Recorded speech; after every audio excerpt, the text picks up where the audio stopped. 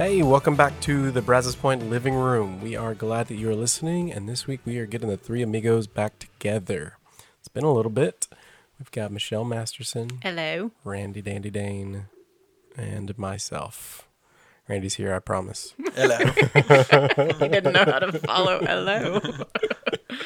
Good day. Well, jumping in as we continue our journey with Jesus through the Gospel of John. First question for you guys is, what do you have the hardest time sharing with others? Hardest. Not my dancing skills. I love to share those. Very so generous of you.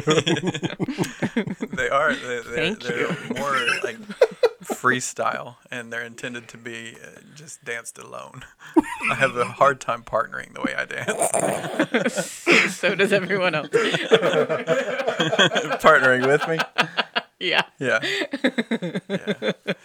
I'm the same. I can't say anything. When I think about what I have the hardest time sharing, I think it always comes back to food. Yeah, me too. But it's both and, because in a way I love to share food. like if you right? find something delicious and you want everybody to know Right. about it. I love to, I'm an evangelist for good foods. You also do And I love to also cook for love people. to cook for people, so don't misunderstand. No. I'm not only greedy with my food. I have a hard time sharing food when there's only enough for me. Well, my thing is I have a hard time sharing it if it was not that accessible. So like accessibility. right now I have been searching high and low. Like one evening, well, Kendall came with me and one of our other friends' daughters. We went to 4 different stores looking for Bluebell oatmeal cream pie ice cream that just came out last month, and I have yet to find it. I have yet to taste it, and I will tell you right now, if I get my hands on it, I don't know that I'll invite people over to partake. Just to be safe, you should eat the whole half gallon. Just to be safe. Just to keep Jeff out of it. Can I tell you something? It's hard to share You with have him it? too, because he doesn't appreciate Hang on. delicious food the way we I do. think Joseph's got. Well, my parents are coming into town this weekend to And they're hang out with the kids. bringing some. And they're bringing a special delivery. They said there are no half gallons, so they're bringing 8 pints. That's all Wow. you've been able to find. Your parents are wealthy. 8 pints of Bluebell. They only had one kid, Randy. So I will tell you, like, here's a good example of when I have trouble sharing my food. This is like at its most extreme, is if we go somewhere and I say to Ashley, I am getting X. Would you also like to get X? And she says, no, I don't want it. And then when mine comes, she wants mine. It's like, no, you had your chance. You could have gotten your own fries. Get out of my fries. I also have a hard time with it. Well, both of y'all can maybe relate to this, like in the journey to try to lose weight. Like if I've got something in the house that is specifically like something that either I'm, looking forward to as a treat, or even if it's something that actually is calorie friendly, but it is a treat to me. Like, I don't really want Jeff to eat that thing. You can eat You whatever don't you need want, anytime you want. Like, I have to think about these things. That's a good one. Just happy, what do you have trouble sharing? I was trying to think about it. I think maybe going a different route. There's like a specific set of time that every week I feel like I just want to be mine. It's not necessarily sharing like food or an item or a thing, but it's Sunday afternoons in our house. Like, That's nap time. It's nap time. You too? Yeah. Oh, yeah, we're straight up in the And jammies, so lights out. I can't wait till that day. But my kids are little, and It's they're- worship. They love church, so they come home like just Amped up. yeah, they're amped up. We eat, and I'm like, all right, everybody, you don't got to take naps because everyone hates naps, and it's like, but quiet time in your rooms, I have a great source of encouragement for you. and so yeah, They're little now, and it's difficult, but it will get easier. Your Sunday nap will get even more they look sacred. forward to it. Yeah, I forward mean, towards it. they just get less dependent, more independent, and the more independent they get, the less they bother your nap. So sometimes it takes a couple hours to get everybody, or they keep getting up and coming to my room, and so like sometimes it'll be like 3 o'clock, 4. I'm like, Oh, that's can not I good. can I pull this off? Have you tried duct tape? On a door or a kid? Whatever. Your call. Yeah. Probably more effective on the kid. I think that's illegal. Well, the reason we're talking about sharing is we're going to talk about kind of sacrifice a little bit here, and our willingness to give or to share more than just these things we're mentioning with others. So we're in John 8 this week, starting in verse 12, and one of the first things we read is that Jesus says, when he spoke to the people again, he said, "I am the light of the world. Whoever follows me will never walk in darkness, but have the light of life." So my first question to you guys is, what is Jesus's "I am" statement here? And kind of what's the significance ultimately of these statements? We have talked a little bit about there are several in the Gospel of John where Jesus will explicitly say, "I am blank." And so what exactly is he saying here, and what's the significance of these moments? Yeah, they're extraordinarily significant. This is the second of 7 in John's Gospel. We've already seen, "I am the bread of life." And here we have, "I am the light of the world." And I really think you kind of need to take them in two parts. One, the "I am" piece of the statement. It's much more of a noun than it is a verb. This is much more about Jesus declaring a role or a title that he has, and that "I am" piece is probably the most significant part of the title, because Genesis to Revelation, God is referred to as the "I am." We, based on God saying, "I am, I am, I am," we refer to God as the great I am. And Jesus basically making an "I am" statement. He is equating himself with God, not someone who is a prophet that's come on behalf of God, but actually as God himself in the flesh. And so don't overlook the significance of just that simple 3 letters, "I am," right? Like, this is a claim to be God. But then the other part of these "I am" statements is also important. What is Jesus saying as the "I am" that is a part of his title? "I am the bread of life." We covered that. So this one, "I am the light of the world." Now, what does this mean? Well, it means that Jesus, as God in the flesh, is the very revelation of God that has come to bring the light of God into a dark world. And it's a claim to be light, not just like, man, I'm some source of light. It is, I am the source of light. And not just a light, but a life-giving light. And this idea that light is essential to physical life, in the same way Jesus is making a claim that he is essential to spiritual life. So I'm super interested in doing like a deep dive on Jesus's "I am" statements, because they're just, the more I think about them, they're so fascinating to me because of how the ones we've been seeing, it's him using very real life things that they're familiar with and accustomed to communicate who he is. And like, another thing that I'm noticing, just the more we look at them, is that it's a need. Like, he's communicating how he is the answer to a need that we have. Well, and there's an additional layer of meaning here. There's another layer of depth here, in that he's also using things that have a very much Jewish Old Testament connection. Exactly. So they're not just human needs, but these are Old Testament themes. Yes. And so when Jesus says, "I'm the light of the world," and I'm pointing this out on Sunday, Isaiah 49, God promises that the Messiah will be this source of light that will bring salvation to the Gentiles. So Jesus is literally saying here, "I am the Messiah. I am the Christ. I am what Isaiah 49 prophesies." What you've been waiting for. Yeah, so I'm with you. Totally a great thing to do a deep dive on, and I'm confident there's good Bible studies that are built around the I ams. I think so. I like that these statements are connected to so many different things, connected to Jewish history, God's story with his people, and a lot of times Jesus is making these statements out of direct interactions with the people and what he's doing. He fed the people, 5,000 people, bread and fish, and then he said, "I am the bread of life." And so even this "I am the light" statement, if you jump back to John 3, light is a theme that Jesus brings up kind of continually. And so in John 3, verse 19, Jesus begins to say this about, "For God so loved the world, he gave his only son." He's talking about himself. And then he goes on to say, "The light has come into the world, and people loved the darkness rather than the light, because their works were evil."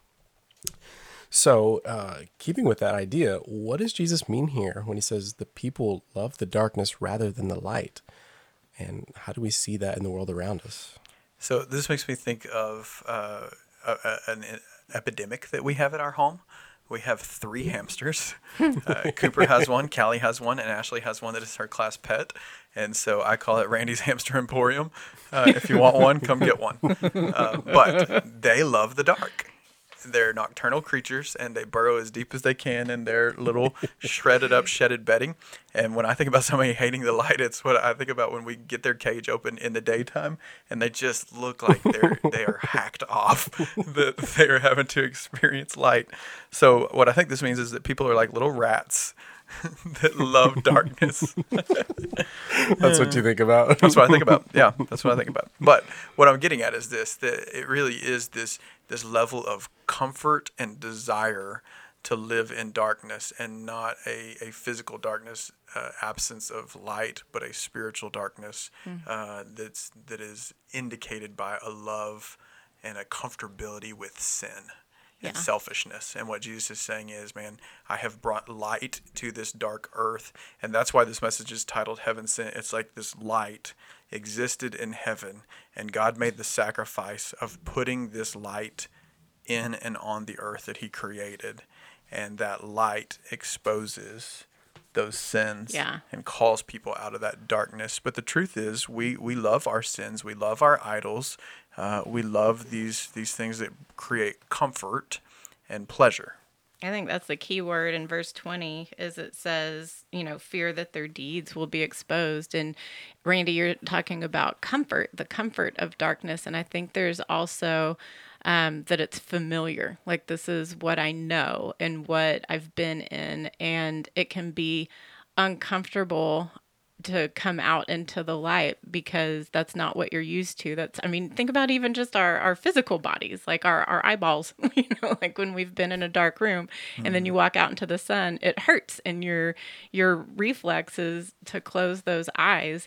And I think in us, we become comfortable in our sin. That's what we know. And even those of us who don't mind change, it's still easier to just keep doing what you've been doing, even if you know that it's not necessarily what is the right thing to do or the biblical thing to do. Sometimes it just is easier to keep living how we've been living.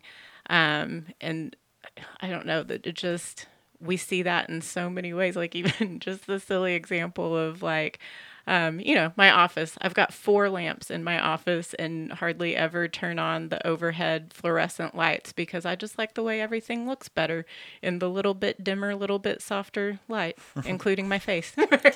You love the darkness. She loves the darkness. She loves the soft light darkness. Don't look a day over 39 in that lamplight. I think another thing it makes me think of is just this reality that light actually is essential to life and darkness isn't. People love this darkness, but what we actually need is light. Like from a physical standpoint, if we don't have light, we die. If we don't have light that's creating the process of photosynthesis in plants that then creates oxygen that we breathe, we die. If we don't have light, then the earth freezes up and it's uninhabitable, right? And so darkness is not essential to life. Light is. And what Jesus is saying is, I am essential. If you want to have life, the fullness of real life, you got to have me. I think that's great. It goes in with, I think it was our last conversation we had about even him being the living water, him being the bread of life, and how we go to the things that we think we need, that we think we want, but that's not even what we do. Yeah, I love that. And like you were saying earlier about the I ams, it's like, I got to have water, I got to have bread, I got to have light. And he's saying, I am those things you've got to have. It's such a great picture, too, of how Jesus back then and still meets people where they're at. Like, hey, you have this need and I'm coming to you to meet it. But as you recognize your need for him, there is this shifting in these loves. We are by nature people who love darkness. And there's a repentance that has to take place and an exchanging of those loves where a love of darkness is exchanged for a love of light. That is Jesus. Well, as we continue reading in chapter 8, verse 21, Jesus says, I'm going away and you will look for me and you will die in your sin. Where I go, you cannot come. Now, I have this question because I think it's kind of confusing on the surface, and the people listening to him immediately were confused as to what he was saying. So, what is Jesus saying when he says, "Where I go, you cannot come"? Why? And how do we actually get there? I think it's because he had some Bluebell and he didn't want to share it. He's like, is that why he sent them on ahead to the festival too? That's right. He's like, I have found oatmeal cream pie. My time's not yet come. No, I mean, I think in essence what Jesus is communicating is the bad news, right? Like, I love for us to think about the good news in terms of we only understand how good the good news is to the extent that we understand how bad the bad news is. And ultimately, we know that the good news is that we can have and experience heaven because what Jesus has done for us. But the bad news is that you can't get there on your own. Where he's saying is, where I go, man, you cannot come. And the essence of that is you cannot come on your own. And think about who he's speaking to. He's speaking to the religious leaders who in works-based righteousness are trying to get there on their own. And he's trying to just confront them with the heart of the bad news. You're not going to do it. That makes me think again of our conversation last week, maybe, or the week before about the free wine and milk. Like, the cost has been covered. Yeah. And by the way, I'm the only one who could can't have afford covered it, it. but here it yeah. is. Yeah. That's good. Well, Randy, I know one of the things you highlight in your message is Jesus' example for us and his example of humility and really humbling himself and the ultimate sacrifice that he gives to us as something for us to be reminded of and to strive for. And so one of the things you highlight in your message is Jim Elliot, and who's I'm so pumped to see that because he's a personal hero of mine. And you quote him, and I want to just talk about this quote that you picked. Jim Elliot said, "He is no fool who gives what he cannot keep to gain that which he cannot lose." So what is he really saying there? What's the heart behind that quote? Well, I mean, I think you hit on it already. If you go back to the heart of this message, it's John 8:12 where Jesus makes this I am statement, I am the light of the world. But then the next phrase that follows that is whoever follows me. And so it's not just a call, it's not just a clarity of, this reality that Jesus is the Christ and he's the Messiah, but he's also saying your response to that is followership. You follow me, you follow my example, you walk in my ways, and if you do, you're not going to walk in darkness any longer, exchanging those loves of darkness. Instead, you'll have the light of life, you'll have this real light. And I honestly think, I can't prove it, maybe I could actually if I read the entirety of Eliot's journal that day, and there are some verses that are adjacent to that, but I just think this theme of light and life is a part of what's going on here. And what Jim Elliot's quote means is this, that it seems foolish from an earthly perspective to give up all the things of the earth and the comforts of this world,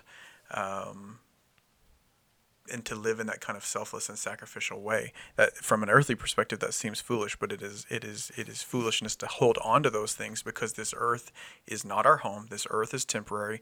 This earth is not what life is about. And the things that we get so distracted by on earth really are that. They're distractions. So he is no fool who gives all of that up in order to gain what he cannot lose. And the gain that cannot be lost is the life that Jesus offers and the eternal life that comes with that.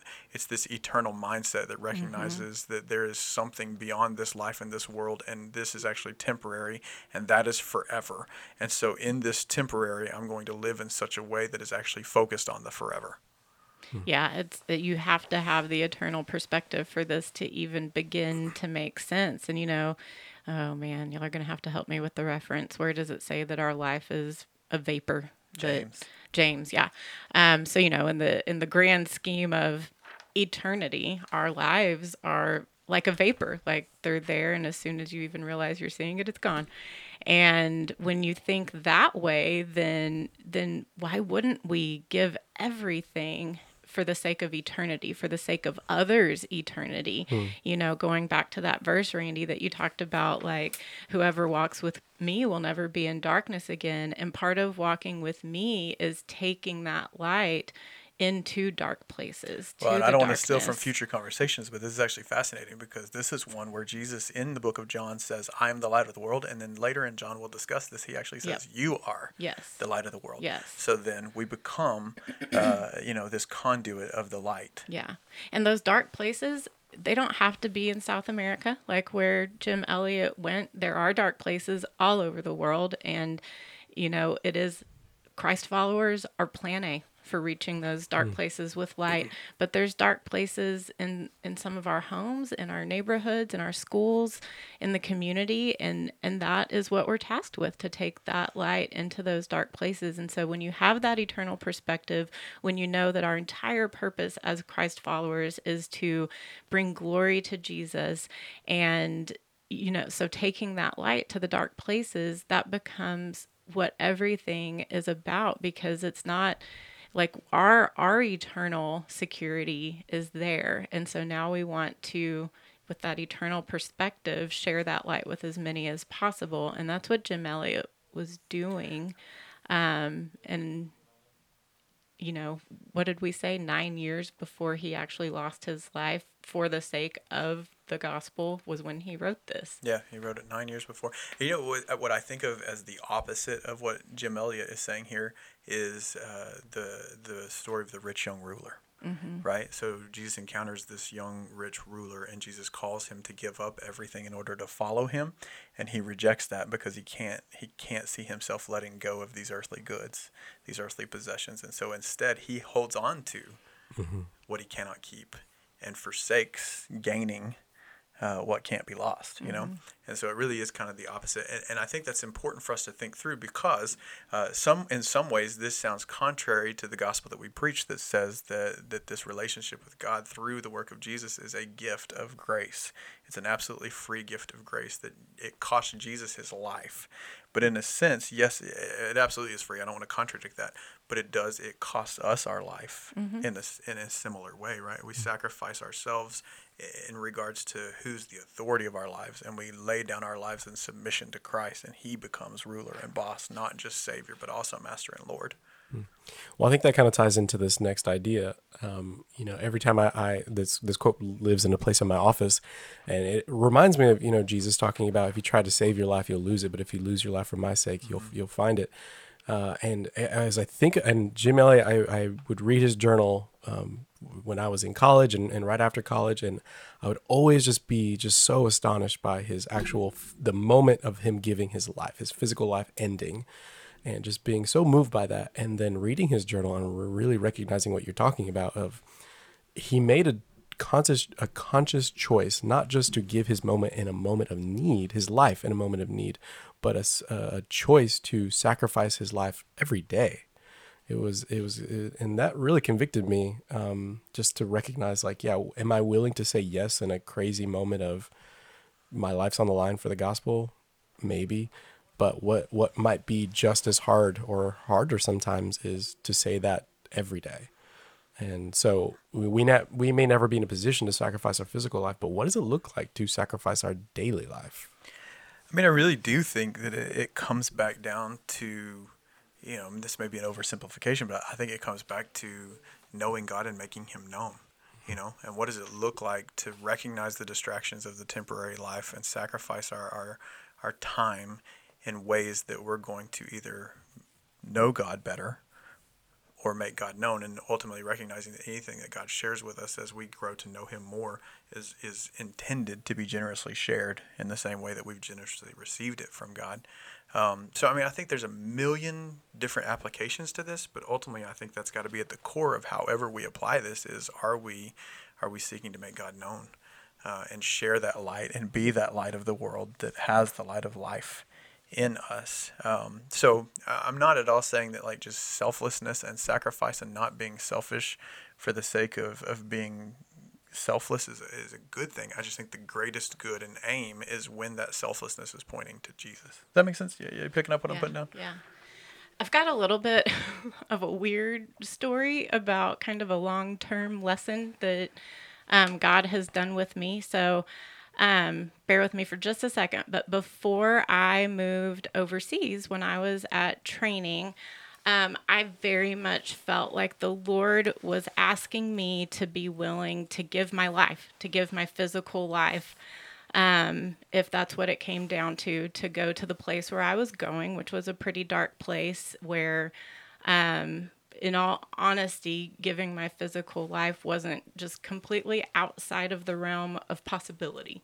And it took me weeks during this 2-month period, it took me several weeks. I knew he wanted me to pray the words, God, I'm willing to die for the sake of your kingdom.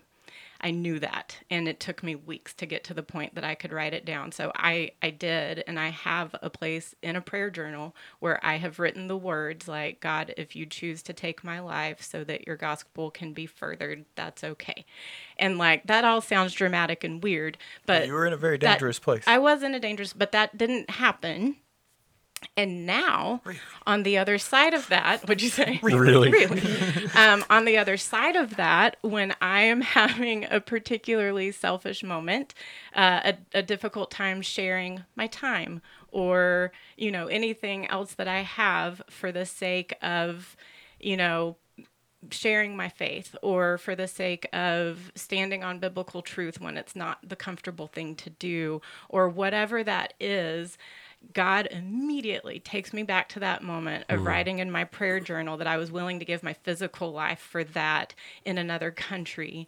And I can hear him almost audibly asking me, why wouldn't you be willing to give me your Share time your blue here? bell. Yeah, exactly. Well, let's not. I don't think he's asking me to do actually, that. I think you bring out a great point because I think it's so easy for us to hear Michelle, missionary, Mali, West Africa, dangerous place, journal, Or willing, Jim Elliot, willing South to live. America. Well, that's what I'm saying. That's Yeah. where I'm getting at. That Yeah. Michelle feels a whole lot like a Jim Elliot, right? Sure. Whereas our friend Michelle or everyday Michelle, and the reality is, at his most Jim Times Square. Elliot-ness or at your most Michelle-ness, you still had struggles with selfishness and sacrifice. I think it's so easy for us to paint a Jim Elliot. He's a hero, don't get me wrong, but he was also a selfish guy. Right. There's no doubt in my mind that he was. He Yes. had that same battle Oh. with selfishness every day of his life. Again, I can't prove it, but my guess is when he wrote that in his journal, he was preaching to himself. Right. And that's that's really what I want to get at is in the most mundane minutia of life, we have the opportunities endlessly to practice selflessness and sacrifice. And the other thing I'm thinking through is it's not I think the evangelism piece of this of shining our light so that others will see the light of Christ and be drawn to that light. You can't separate that out from this. That's a big deal. But also, I think about the most mundane of life is where I have to choose in my home with my wife and with my kids. Yeah. Am I going to be selfless or selfish? Am I Yeah. going to sacrifice for them or am I going to put me above them? And ultimately, that's just as important as evangelism because in their formation and their discipleship, I get to model for them, one, my need for grace, and two, in the moments where I get it right, I'm reflecting Christ to them. Yeah. Right? And it's about their formation and their discipleship and they're being pursued and they're being wooed into Christ too as I live that out in my home or as I fail and point them to Jesus in my failure. Right. And that's why I called it a long-term lesson, because in the moment when I was writing it in my journal, literally hand shaking, I felt like this was the not so metaphorical nail in my coffin. I really felt like God was moving me to a place to prepare me for that. And, I wrote notes to loved ones in case something happened to me, things I never like got that, Well, nothing happened to me. Well, I'd still like to see it. But, so it was why did he have me do that, And now every time I'm selfish with something, I'm like, that's why he had me do that. It was this long-term lesson that... Yeah. Well, I just think I just don't want it to be lost, the power of the daily. The Yes. power of the mundane Yes. and stacking daily over daily over daily over the course of a lifetime is greater than even those big moments. For sure. Well, we kind of got into it, and I'm glad we did. The wrap up of just today's conversation, Jesus talks about that those who follow him will have the light of life. And if we talked about we live in a dark world that's full of darkness, how do we carry that light into the world? And I mean, just real practical. What does it look like to take the lessons of I'm willing to give my entire life look like played out day to day, and I'm willing to sacrifice daily? I think in the context of this message, the way that I wanted to come across is this idea that Jesus stepped out of heaven into earth and he sacrificed heaven in order to give us light and life. And so ultimately, when the light of the world says to us, you are the light of the world, and then we as a conduit take that light into spaces where in everyday interactions, we're practicing selflessness and sacrifice with other people, it's that they get this little glimpse of heaven. and even in the smallest ways, when they experience peace and unity and harmony and love and sacrifice, like it's just this little taste of light in heaven in the darkness of life and earth. And ultimately, maybe that little taste of light in heaven isn't going to be the one that woos and pursues them into the gospel and into a life in Christ, but it's just one more piece. It's just one more piece of light that's ultimately going to bring people into a desire to leave the darkness and step into life. While you were talking, you said, Jesus sacrificed heaven for earth. And that kind of got my wheels spinning a little bit, that it wasn't that he left light and then dove into darkness and left the light behind. Like he brought the light with him because he is the light, he is the source. But I think for me in my daily life, that's what I have to think about too. It's not that my light exists over here and then sometimes I need to step into the darkness, but leave my light over there. Like we find out later in John, we are also the light. And so I take that with me. And sometimes taking that light with me looks like doing really obvious loving things, and taking care of people or being generous with my time or being encouraging or whatever that is. But sometimes it looks like doing harder things, like speaking maybe a hard truth or standing up for what I believe the Bible says about something versus what the group I'm in says about something. Sometimes it doesn't always look like what I think of being like the light-filled things. It is the thing that makes us uncomfortable, to go back to the beginning of our conversation. I think just the last piece that I want to add is, kind of the message is built around Jesus gave up or sacrificed heaven in order to give us life and light now. And then Jesus sacrificed himself, a reference to the cross and his sacrificial death, in order to give us eternal life. And I think the piece that I want to close on is this, that like sacrifice is costly. And you have the incarnation or the birth of Jesus. It's a part of the humiliation of Christ, giving up heaven to come into earth. But then you have the ultimate humiliation of Christ, Jesus dying on the cross. And like sacrifice cost Jesus greatly. And it's going to cost us too to live sacrificially and selflessly. And even in the small, mundane, everyday kinds of ways, there's a sacrifice there and there's a cost where we're choosing people over ourselves. And, we kind of wrap up the message with Philippians 2 and talking about what it looks like to live not with selfishness, but an others-focused kind of life. And just the recognition, man, that there's some cost that's associated with that. Well, I think it's a good reminder. Not every person is called to go to South America. Not every person is called to go to Mali, but every follower of Jesus is called to sacrifice and pick up our cross daily. And those are Jesus' own words. So I think it's a good reminder. So any last thoughts?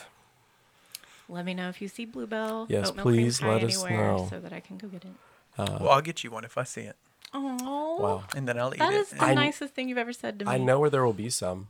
Oh, but, eight pints. But after you talked about how you wouldn't share with others. Yeah. Joseph, model it for her. Teach her. How will I learn? No, How will she? I'll share it with our listeners. How good it was. What's your address? Small groups at brazospoint.com. Not email address. All right. Well, thanks for listening, and we'll see you next week.